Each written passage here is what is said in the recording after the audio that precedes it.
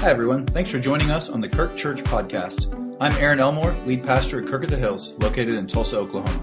This is where you can hear messages from all our pastors and guest speakers. Make sure to subscribe and share with anyone who follows the Kirk. If you want to know more about us, visit us at thekirk.com, like us on Facebook, or follow us on Instagram at The Kirk Church. Let's get started with today's episode.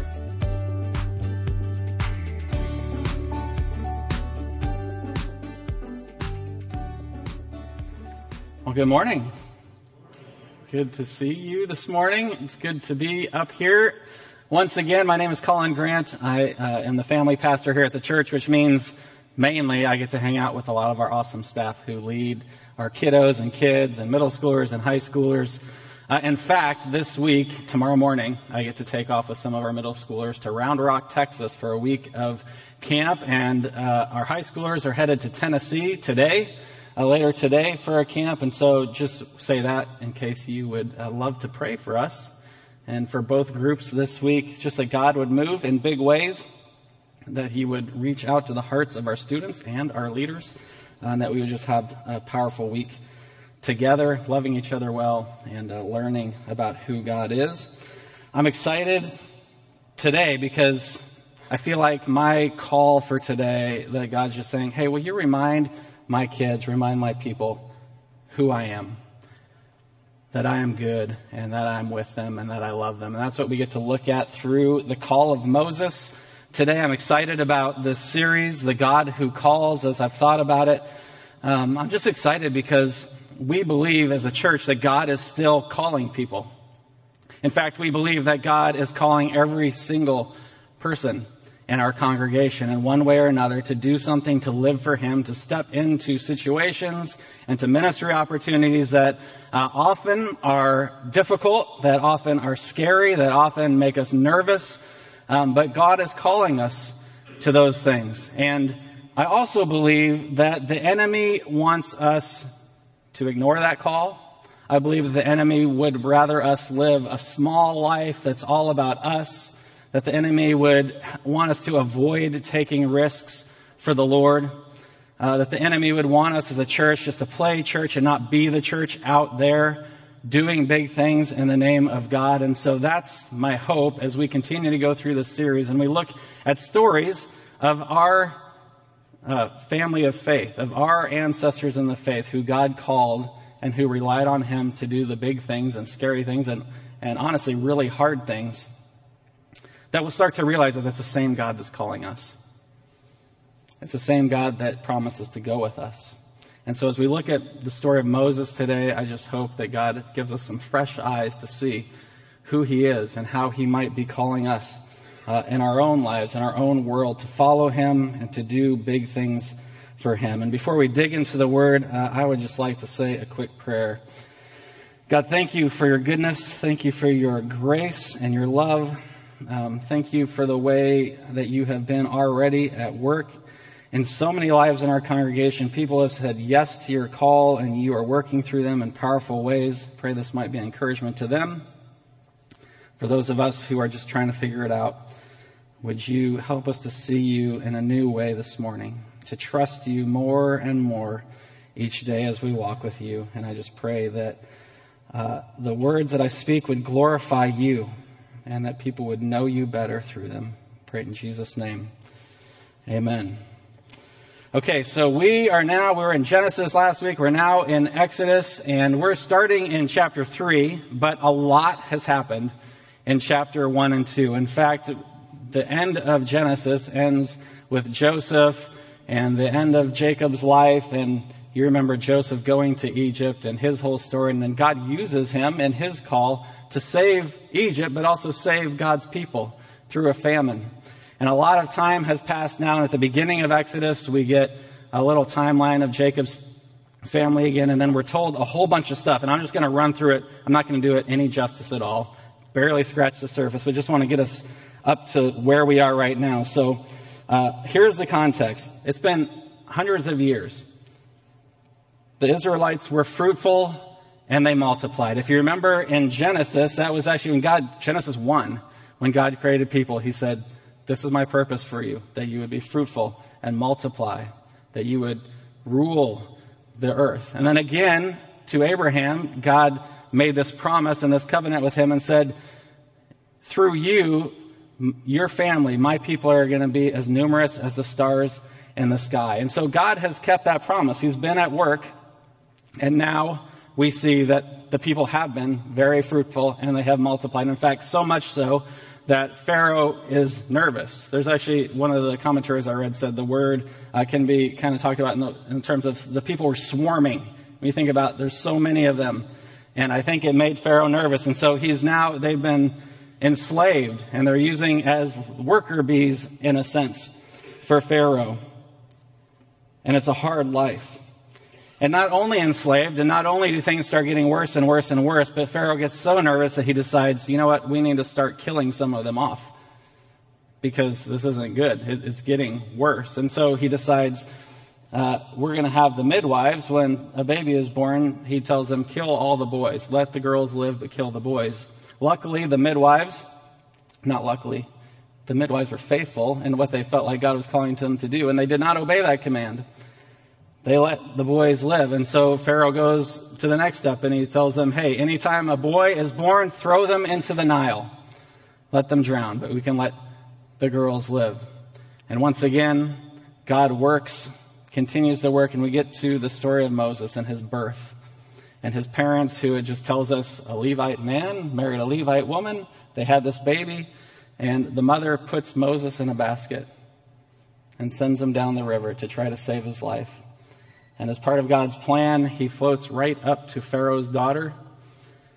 She takes him out. She knows that it's one of the Israelite babies, and she knows what Pharaoh has said, her dad has said to do with them, but she does not do that. In fact, the way the awesome story goes is she sends him back to his mom and pays her to nurse him and raise him for 3 months. And then she takes him back to Pharaoh's daughter in this awesome adoption story. The Pharaoh's daughter takes Moses and raises him in Pharaoh's household until he's an adult. We don't get any of the story until he's an adult. And the next thing we see is he has known that he's an Israelite. He's been told that. He sees an Egyptian treating one of his fellow Israelites terribly. He looks around, nobody's looking, and he goes and he kills the Egyptian. And everything goes south from there for Moses.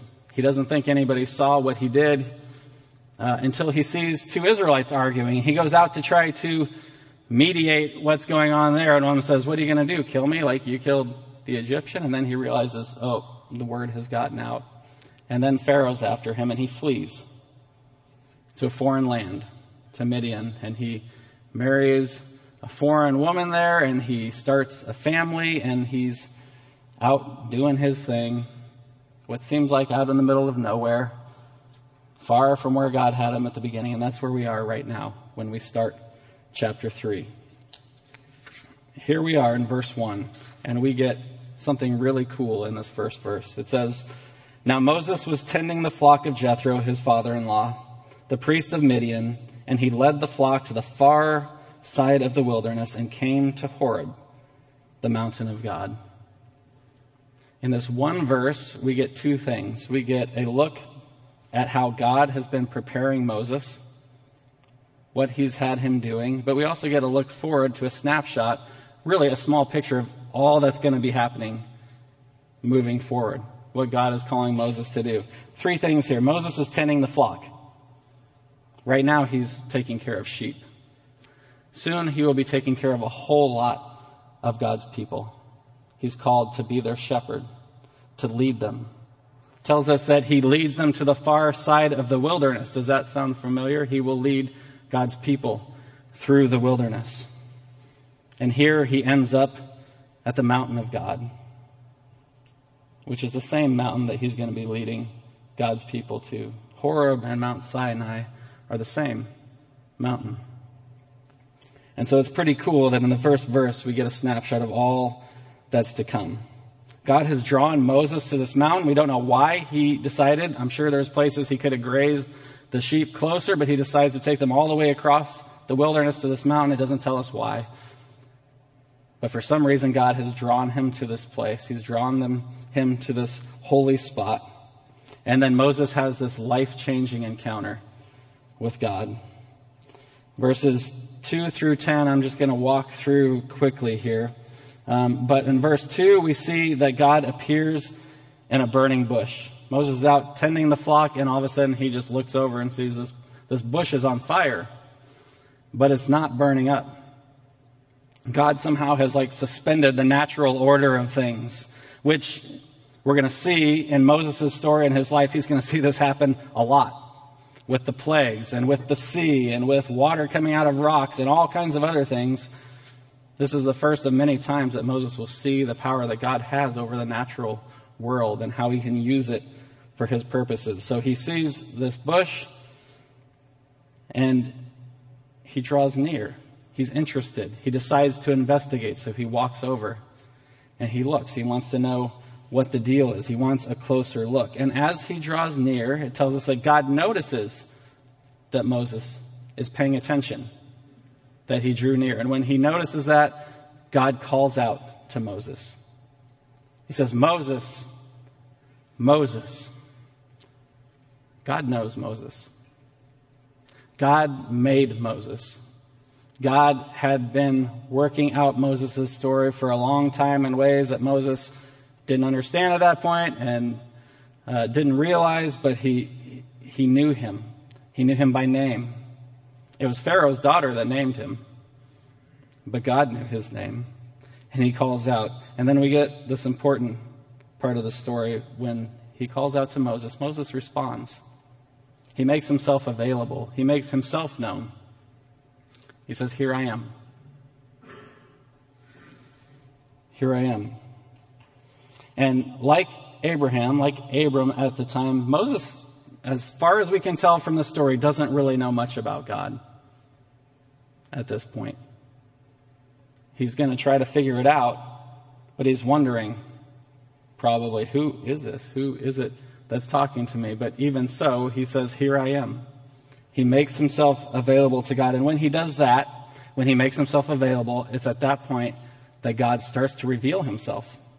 He starts to help Moses know who he is, who he's talking to. And so we see in verses 5 through 9, first, he lets Moses know that he's holy. He stops him. He lets him get to a certain point, and then he says, "Stop, no farther. Stop there. Take off your sandals. Don't come any closer. You're on holy ground." There's something special, something amazing about who he's talking to. He's talking to the holy God. And then he tells him that he's talking to the God of history. Moses had to have heard the stories of the past, of Abraham and Isaac and Jacob, and God saying, the God that was at work in them, the God that called them, the God that did all these things through their lives, that's the God I am. I'm that God. That's who you're talking to. And it's at that point where Moses turns away and he shields his eyes. He's afraid because he knows something about that God. He's heard something about that God. That God is good, but that God is dangerous in a really good way. And then God tells him a couple more really important things. In verses 7 and 9, he tells him, "I've heard the cries of my people." It's been a really long time of silence. The people are probably wondering if God was still there, if he still cared. But he tells Moses, "I hear their cries. I know what's going on," which is good news. It's a good reminder for us, I think, in times when things are hard and we feel like God's not hearing us, he doesn't know, we don't think he's paying attention, that even though there might be silence in the moment, that he still hears. And that's the promise he's giving Moses. And then in verse 8, he tells him, "I've got a plan. Not only do I hear them, but I've got a plan to rescue them." And this is what he says right here. The Lord says, "I have indeed seen the misery of my people in Egypt. I've heard them crying out because of their slave drivers. I'm concerned about their suffering. So I've come down to rescue them from the hand of the Egyptians and bring them out of the land into a good and spacious land, a land flowing with milk and honey." And at that point, I think Moses was probably like, "That's awesome. That's like the best news I've ever heard in my life." Because he knew, he had his own experience of trying to step in and do something and help an Israelite that was being abused by an Egyptian, and it didn't turn out so well for him. I'm sure all these years out in the wilderness with the sheep, he still had a heart for his people, and he still wondered when God was going to do something. So to hear that God was going to do something, that he was about to step in and make something happen and rescue them, that would have been really good news. And so I'm sure he was cheering God on, and then God hits him with this. Then God says, "So now go," to Moses. It's just like in Abram's story where he's saying, "I'm going to do this, I'm going to do this, I'm going to do this, I'm going to do this. Now you go and do it." And I'm sure that's when Moses' stomach probably dropped. I thought God was going to do all these things, but now he's sending me to do these things. And so that's pretty much the end of the story, right? At that point, Moses just goes, "Sweet, I'm in." He goes, everything turns out great. He trusts God totally and completely. And so we can learn from that, right? Not how it happened. That's not how it happened. We get verse 11. Here's Moses' response to all the good news and the scary news. "But Moses said to God, 'Who am I that I should go to Pharaoh and bring my people, the Israelites, out of Egypt? Who am I?'" It's like objection number 1 out of 5 that Moses has to God in his call. And I think this is the one that he gets a bad rap for, because I think he's actually right on when he says this. I think his focus is wrong, but he's thinking about himself, right? He's thinking about who he is and his history and what he's done and where he's at and all his strengths. And so he's thinking about him, and he's saying, "Who am I? I can't do this." And he's right. He's actually right. It's a good question for him to be asking.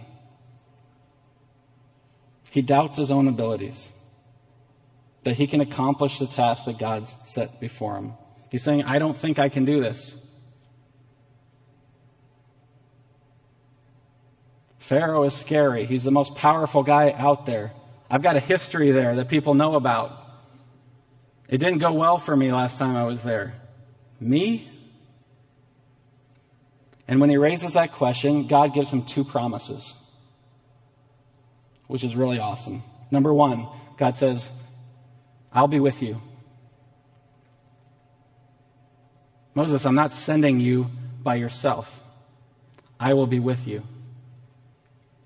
It's the same promise that we get from God, just in our lives in general, but especially when he calls us to go and do something on his behalf, that he will be with us. And number 2, he basically says, which I would love it. I don't think we always get this promise when he calls us to do something, but he said, "You're going to make it. I'll be with you, and you're going to make it." He told them that when you bring the people out of Egypt, you will be back at this mountain worshiping me. That's going to be the sign that it was me who was calling you.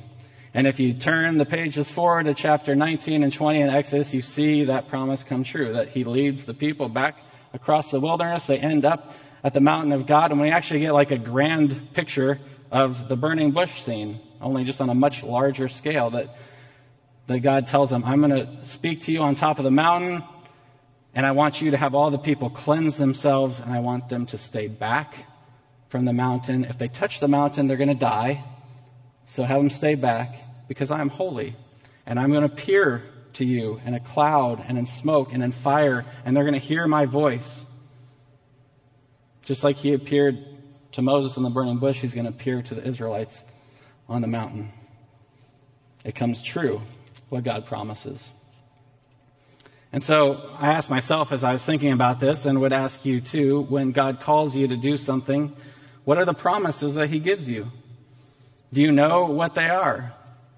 Do you have them in your mind? Have you read them? Maybe make a list of them. But God gives us this book, his word is full of promises that he gives us. He gives us promises of presence and promises of power. He gives us promises of peace and provision when he calls us to do things.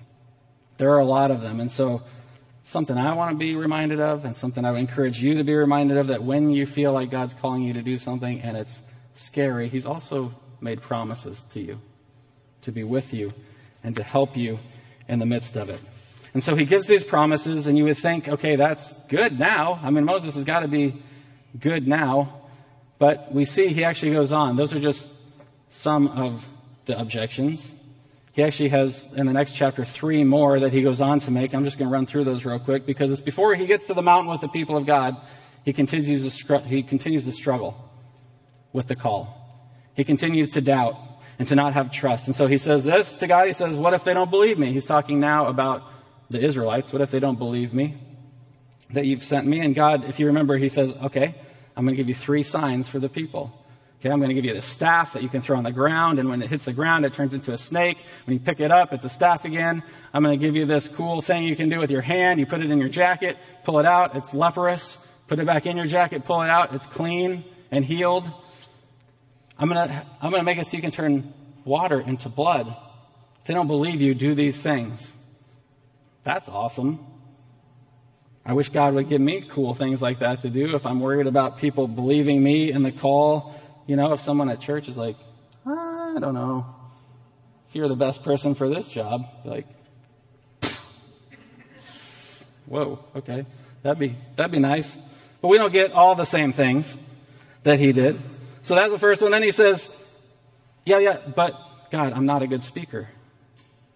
I've never been good with words. You're calling me to go and speak to all the people and to Pharaoh. And God's response to him, and that one is, who made mouths? Who made people's mouths? Who taught them to speak? I did. And he says, I will give you all the words that you need. I'll tell you what to say. You commit to go speak, and I'll tell you what to say. And then after all that, the last one that Moses gives him is just a simple, pardon your servant, Lord, but please send someone else. And it's at that one that the Lord gets kind of angry. Scripture tells us, okay, now God's getting frustrated with Moses. He's given him so much, and he's still not trusting him. But God is patient. You know what God does when Moses says that? He gets frustrated, but then he gives him Aaron to go and be the spokesperson. He says, okay, Aaron's good with words. I'll tell you what to say. You tell Aaron what to say, and he'll say it. I'm going to send you with a helper. So he's not sending them by himself. Not only is God going with him, now he's giving others to go with him too. So God is patient in the midst of our doubts. He's patient when we don't think we can do it. He's patient when we are afraid. Just like he did with Moses, he will with us. And so Moses has all these objections, and the next little section we're going to read really is the answer to all of them, because God reveals who he is. This is the most important part of the whole story. He needs to know who's sending him. He knows he's not good enough. He knows he doesn't have the authority. He knows he's not qualified. So his question is really about, can you give me some clarification here on who are you? What's your name? Basically is what he says. So here it is. Verse 13. Moses said to God, suppose I go to the Israelites and say to them, the God of your fathers has sent me to you. And they ask me, what is his name? What should I tell them? Who are you, God? What are your credentials? What's going to make them want to believe me? Before, Moses is saying, I don't think I can do it. Now he's saying, I don't think anybody else thinks I can do it either. When I show up, I've got no authority. So who am I working for here? But Moses wasn't called to go on his own power or to speak on his own authority. He wants to know who God is, and God answers powerfully. Verse 14, God answers with this. God said to Moses, I am who I am. This is what you say to the Israelites. I am has sent me to you. And the name I am is basically saying, no conditions, I am. Or it also means to be. I'm self-sufficient, I'm self-dependent, my presence is immediate and everywhere. I don't need anything, I don't rely on anything. I can do and accomplish anything I want to do and accomplish. That's who's sending you. That's who I am. So when it feels impossible, that's who's going with you. And God's not done. He gives Moses even more assurance and instruction. In verse 15, he says, God also said to Moses, say to the Israelites, the Lord, the God of your fathers, the God of Abraham and of Isaac and of Jacob has sent me to you. This is his name forever, the name you shall call him from generation to generation. He's saying the same God you've been hearing stories about since you were little, the same God who worked in the lives of your ancestors, I'm that God, and I'm going to continue to work in your life. And here is the good news for us today. We are one of those generations. From Abraham to Isaac to Jacob to Joseph, through Moses and the rest of God's word, through your grandparents and your parents and you to your kids and your own grandkids, God is faithful. He's the same God. He doesn't change, and he continues to work. So I know why it's hard for us to trust. I know why we get so nervous when he calls us. But if we turn our focus from ourselves to him and we believe in who he says he is, it makes it easier to follow him. And so here's what I want to say as I close. As we walk through this series about calling, and you start to sense, maybe you're in the middle of a call, maybe you've been doing something that God called you to a long time ago and you've just hit a rough spot, and it's hard and you don't see the fruit, or maybe you're right on the front end and you're wondering, like, what does God want me to do with my life at this stage? Where am I supposed to go? What am I supposed to do? I think if we follow Moses' example, it might be helpful, and this is what it is. Have your eyes open and notice. Notice things. And I think it begins by praying and asking God, will you help me see? I want you to help me notice where you are at work, where your kingdom is breaking through in my world. Help me to see those things. We just got one right here with Sue, standing up here telling you about this ministry that she works with. When you see something, hear something like that, then draw closer. Get nearer, ask questions, investigate.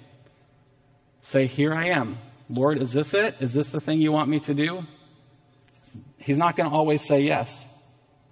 We're not all called to all the same things. But if he is saying yes, then I think he's going to call to you like he called to Moses. He will say your name. He will say yes. He will give you a sense. This is it. And when he does that, I would encourage you to step into it with boldness. It's not going to be easy. It surely wasn't for Moses. The whole rest of the story is really hard for Moses. But he continues to try to trust God. You will be justified in saying, who am I? Because here's what I really believe. God's usually going to call us to something that's too big for us. He's going to call us to something that we cannot do in our own power. If we have butterflies in our stomach when we feel the call, that's probably a good sign that it's actually coming from God, because we're going to have to rely on him instead of ourselves to make it happen. And so as you think about those things, as you stand there, as you pray, as you watch and look and prepare to step in, let me remind you of these couple things here. Everything that we're not, God is. Everything that we can't do, God can do. Every place we are weak, God is strong. Every call that is too big for us is a call that we were never meant to do by ourselves. We're meant to go with God. He's calling us to be with him. And I think when we say yes, that's where we're going to find the full life that Jesus offers us. That's where he wants us to be. So let's say yes, and let's watch what he does. Let's pray. God, thank you that you call us. Thank you that your plan in this world, while like Moses, we may be able to stand back and kind of hope that you just go do it yourself. That's not the way you've chosen to do it, God. You've called your people to step out in faith, to follow you, to trust you, to put ourselves in hard and scary situations so that we can live this life, this adventure that you've called us to that might be scary, God, but in the end, we want to be able to look back and see that we did something that actually made a difference. That we lived a big life. We lived into your big story. And so I pray for those who are just struggling in the midst of a call right now, that you would give them peace and reassurance this morning that they are where you want them to be, that you're with them, that you see them, that you hear them. And for those of us that are standing on the front end just wondering where we should be, what should we be doing, would you open our eyes to see, God? Help us to draw close to you. Call us in a way that we understand that it's you, and then make us brave through the power of your Spirit to go and to experience all that you can do through your power, not through ours, but through yours. Pray it in Jesus' name. Amen.